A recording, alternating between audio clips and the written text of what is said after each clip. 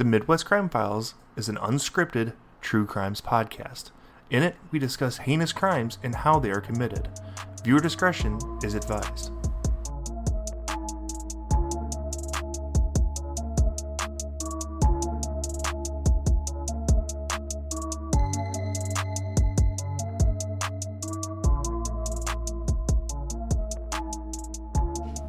Welcome to the Midwest Crime Files. I'm your host, Gina. And I'm Chris, and welcome to a happy Halloween episode. We are going to tell you the story of a small town and a heinous crime that definitely changed it forever. And changed the way you thought of shit, and the way you think of stuff. Yeah. Everything. So this episode is coming a day early because this is a Halloween special, Yes, it and is. you will understand why. Yes, it is. On a sad note, though, one of our favorite actors passed away this past week. I'm so sad. Mr. Matthew Perry, or Mrs. Chenandler Bong. I'm a Friends fanatic, so that one was rough. And in memory of him, Gina and I have agreed that this month's Patreon pledges that we have is going to be donated to, what's it called? Perry House. Perry House in Malibu, California. It's Matthew Perry's Sober living facility. Yep, sober living facility. So I think that if you guys want to donate extra, let us know. I'll put a link in the comments if you guys want to donate on your own. But I know that we're sad. Yes. It's like losing a friend, which is weird. Right. But it is. Well, I mean, we grew up watching him and everything. So right. Anyway, back to the story. So, Halloween story. I've got a freaky one for you.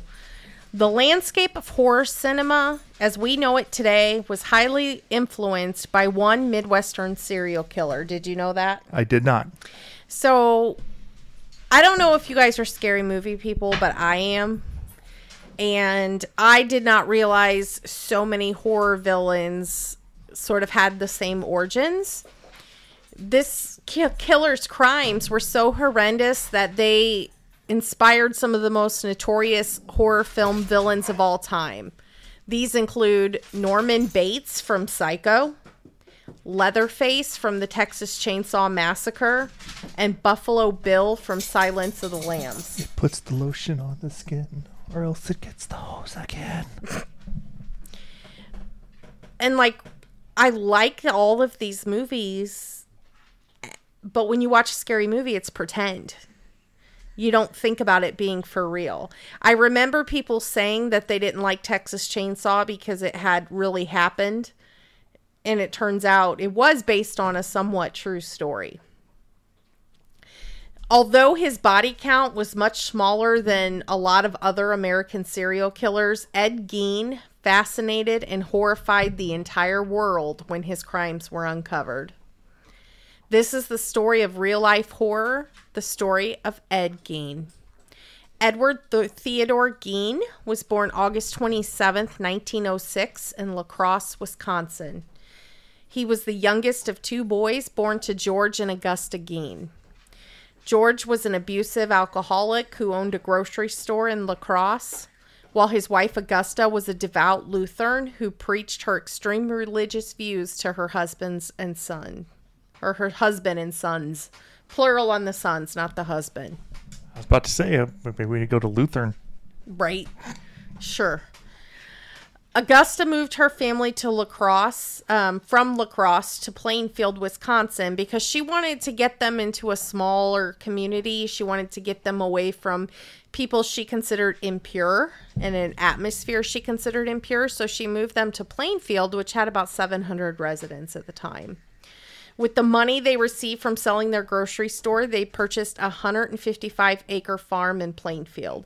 Now, some sources say 195-acre farm. Others said, most of them said 155. So, however big it is, that's a pretty large piece of property. Yeah, that's not a small farm.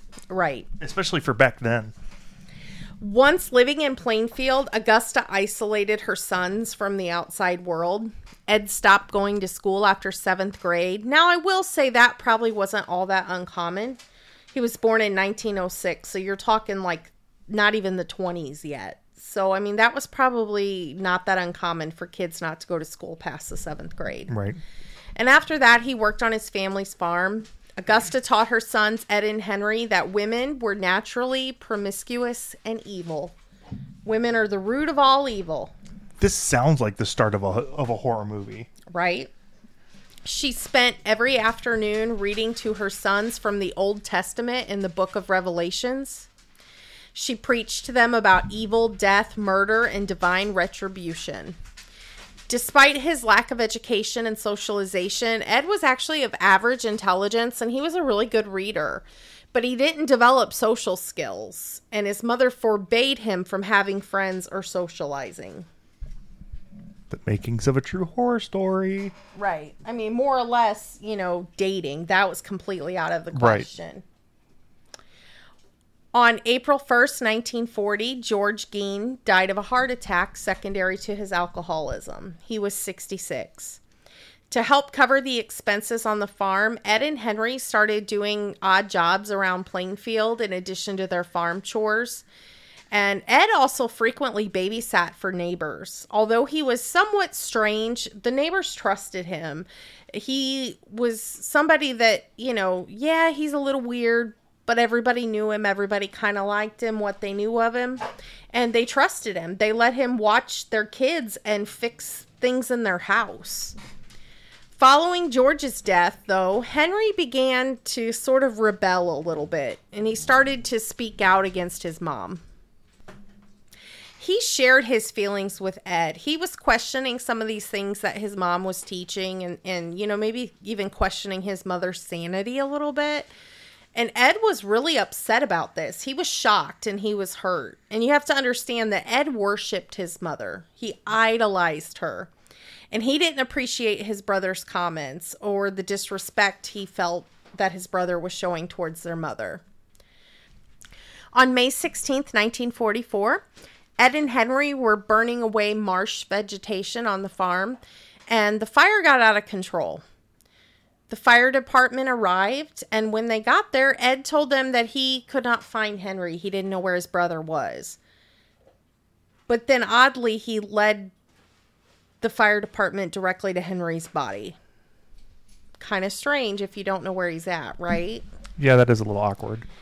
Henry Gein was found face down. He appeared to have been dead for more than just a little bit. I mean, we're not talking like decomp or anything, but he hadn't just died a few minutes ago. He was not burned, but he was bruised, and they found bruising around his head. The cause of death was ruled accidental without an autopsy being performed. Although many speculate now, in retrospect, that Ed likely killed his brother, sort of a Cain and Abel kind of situation. They felt like Ed probably was upset that Henry was rebelling against Augusta and possibly killed Henry. Henry Gein was 43 years old when he died. And following his death, Ed and his mother lived alone on the farm. Augusta Gein did not handle her oldest son's death well at all, though. And as what's reported as a result of that, of course, like in the medical world, we don't always necessarily know that, but it seems like she handled it poorly. Her health declined, and she suffered a stroke shortly after Henry's death. Okay. Following her stroke, Augusta was paralyzed and required total care. And luckily for her, she had a devoted son. And Ed cared for her. And, he just did everything. He worshipped her. That was his whole life, was his mother. Augusta, though, she continued to struggle with her health, and she suffered yet another stroke. And then she deteriorated rapidly. And she passed away on December 29th, 1944. Now Ed was alone on the family farm. He continued to live in this farmhouse, which did not have running water or electricity. Now, I don't know how, was that, like 1944, it was probably rare not to have electricity, wouldn't you think? Not really, not on a farmhouse. Like, on a farmhouse, it would still be, question, like, maybe not. I mean, you got to remember, like, you just got done with the Depression, what, less than 20 years ago? Yeah. You're in the midst of World War II. So, I mean, the economic boom was starting. Right. I mean, I don't know. It seems a little bit weird that they didn't have electricity. Right. Running water, though, I mean, I'm sure, like, it's weird that he didn't have, like, a well or something. Right. Ed supported himself by performing odd jobs around town as a handyman, babysitting, and selling parts of the large property.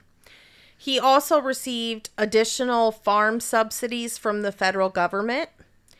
At home, he kept a shrine to his mother by keeping her bedroom exactly as it was when she was alive and boarding up the room. So starting to give you sort of Norman Bates vibes here. Yeah, like now it's starting to see, like, I'm starting to see the offshoots of where the different films are coming from. Yeah. He lived in squalor. There was trash and junk occupying most of the house. So think like hoarders times 1,000.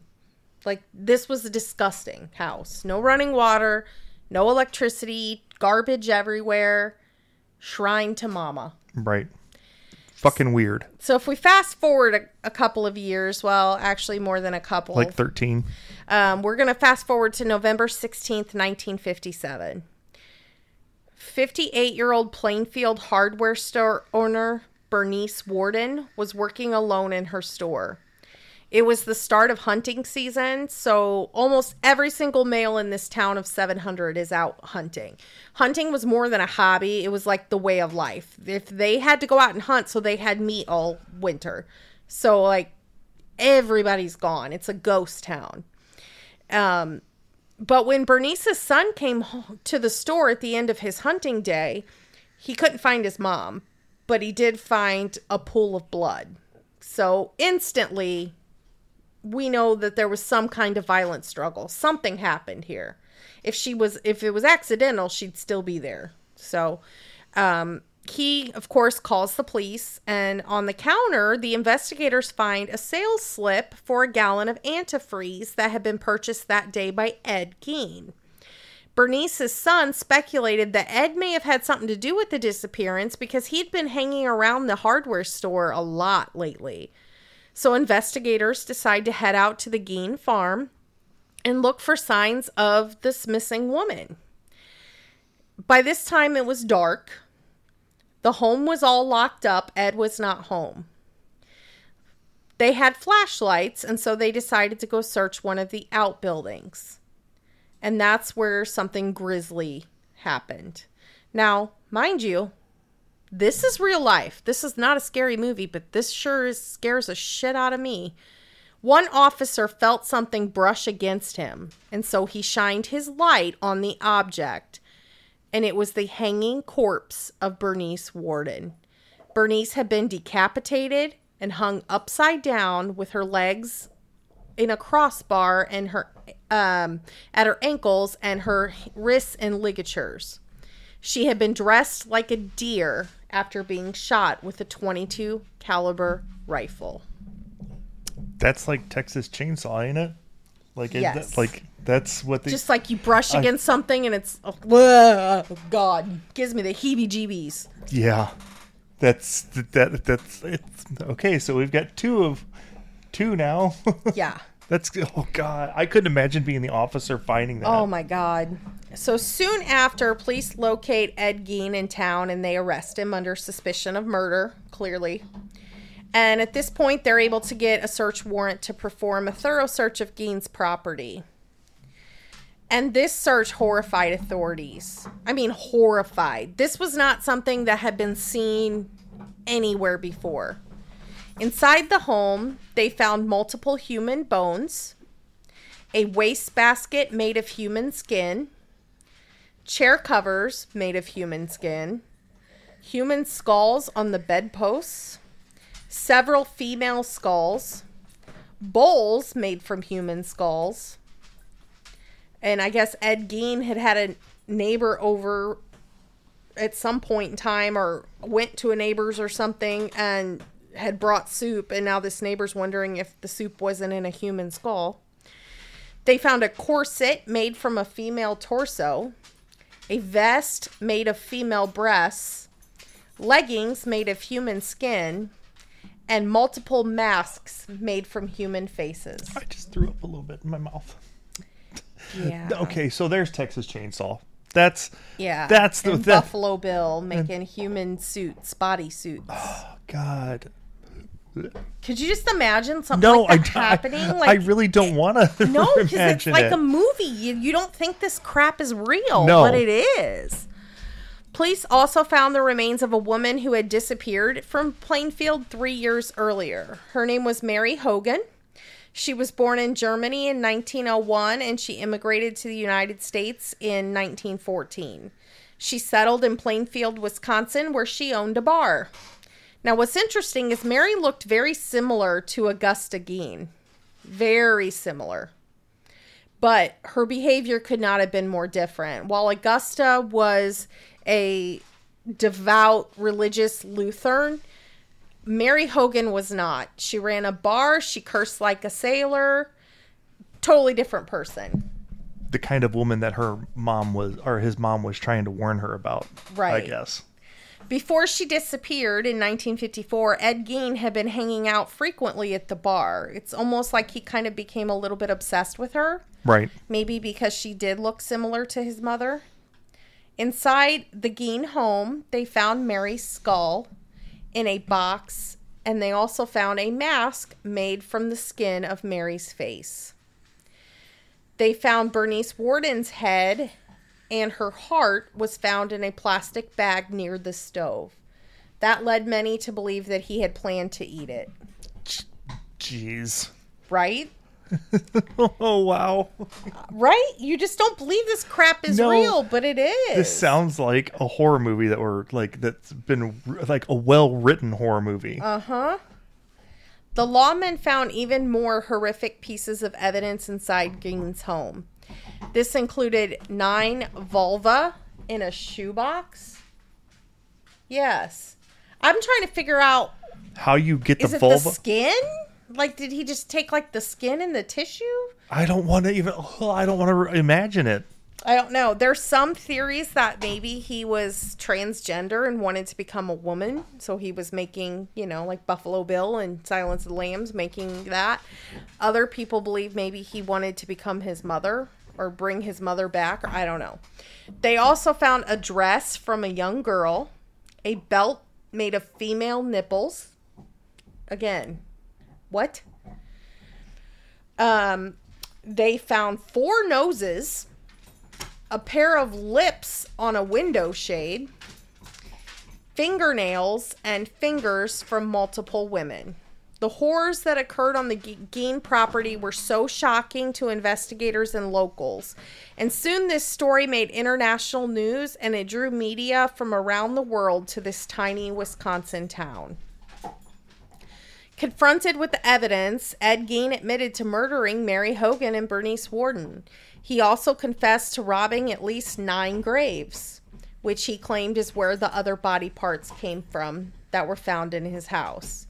He led investigators to the graves that he robbed, and the caskets were in fact empty. So it corroborated his story that he had only killed those 2, or so he says, but he had robbed graves. And so he later explains that he would look at the obituaries and he would find females that were usually older, middle-aged, or his mother's age-ish, somewhere around there. And he would look for when the funerals and stuff would be. And after the funerals, he would go to the funeral or the cemetery at night and dig up the grave and take the body and then rebury the casket. Inside one casket, they found a crowbar belonging to Ed Gein. Ed explained that he was trying to create a woman's suit. And he also said at one point that he wanted to make a suit that looked like his mother so he could see what it felt like to be in her skin. Oh my God. Right? So he's grave robbing, then he goes to murder. And then... he's got a whole house made of human remains. Fuck. Belts and nipples and vulvas. And, oh my God. I know. This is a fucking weird ass story. Right? There are some disappearances that some believe Ed Gein may have been a part of, even though he denied committing any other murders besides those of Bernice and Mary. He is believed, obviously, to be involved with the death of his brother Henry.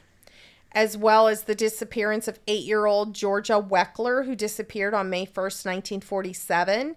She was last seen in a gray and black Ford, and Ed Gein had owned a vehicle that matched that description at the time. But there was never any evidence that conclusively linked him to her disappearance. Her body was not found in the Gein home, which I think if he had killed her, we would have found her, pieces of her. I mean, he certainly wasn't just disposing of victims. Right. Evelyn Hartley, age 15, went missing while babysitting in La Crosse on October 24th, 1953.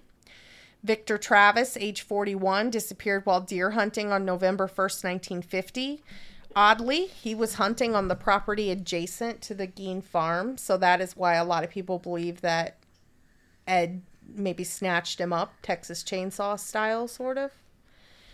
James Walsh, age 32, disappeared in June of 1954. He lived near Ed Gein, and Gein often helped his wife with household chores following the man's disappearance.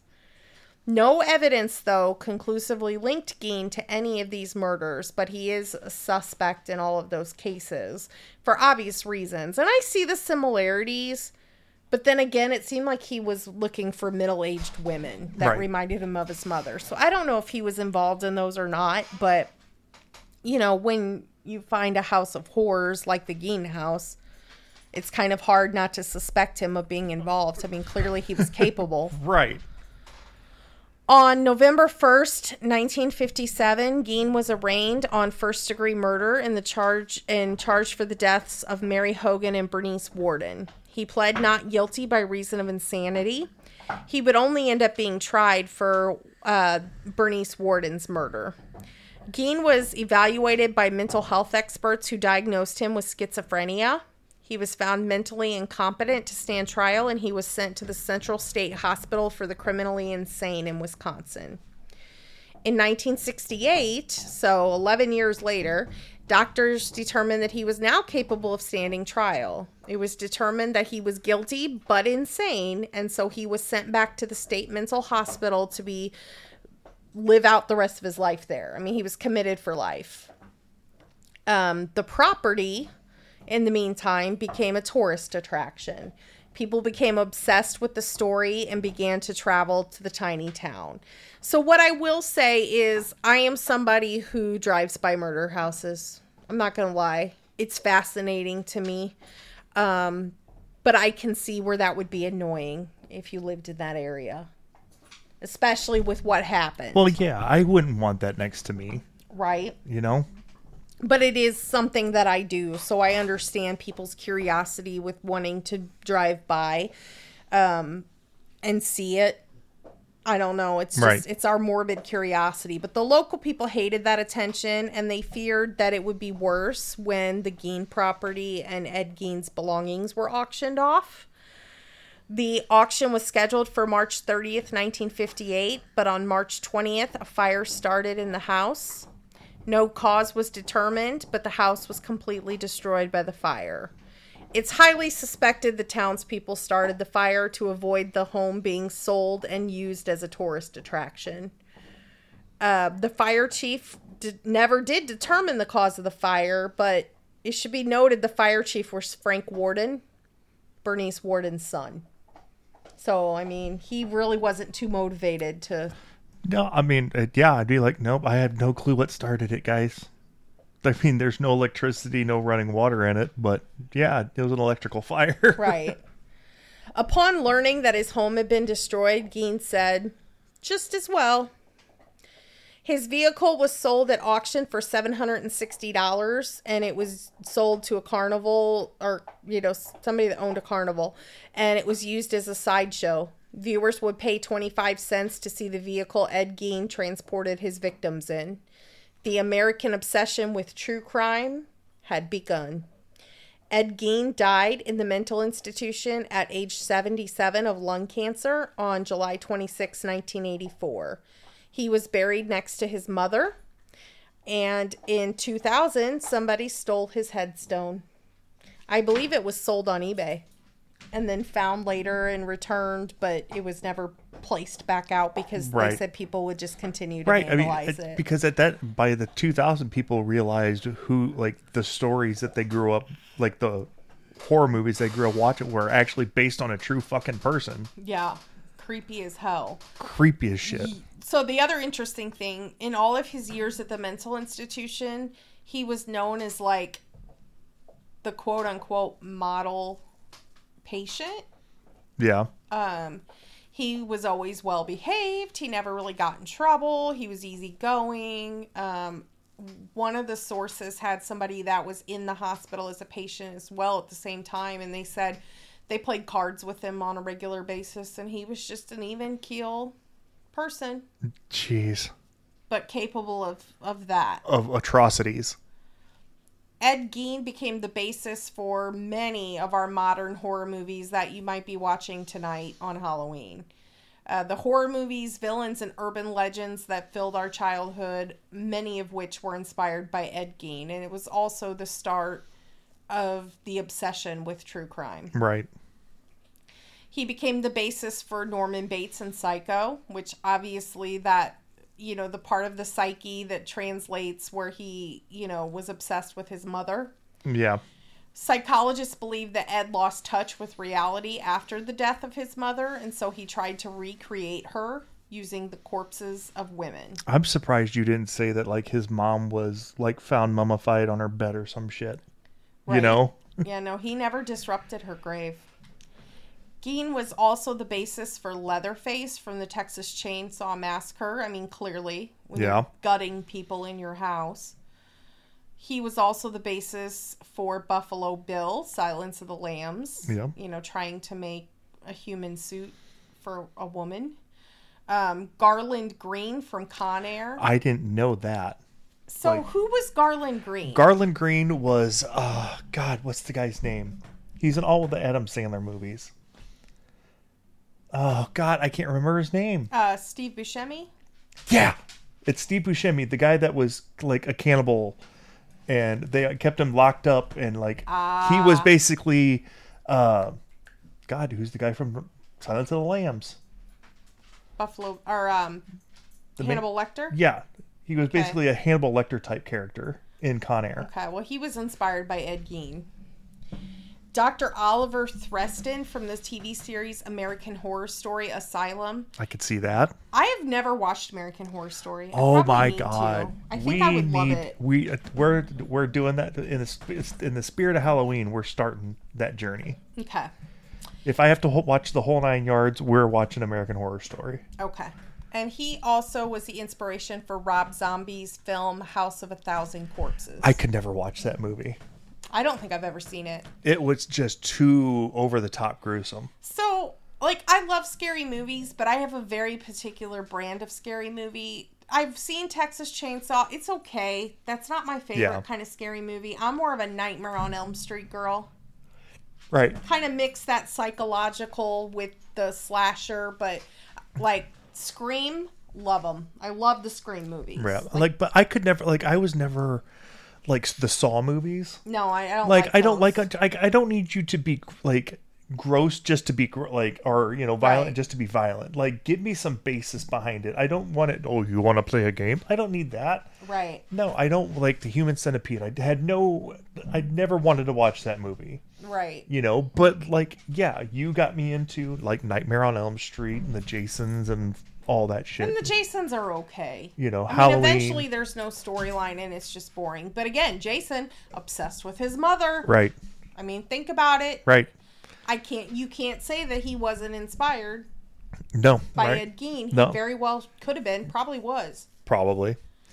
If you guys want all the information on this week's story, you guys can head over to the MidwestCrimeFiles.com. Click on the link to get you to the latest blog post. You can scroll all the way down to see all the reference that Gina uses to write these wonderful stories. And if you like us just a little bit, maybe you can head on over to Patreon/the Midwest Crime Files and become a Patreon member. All right. And in that spirit, have a happy Halloween. Happy Halloween, guys.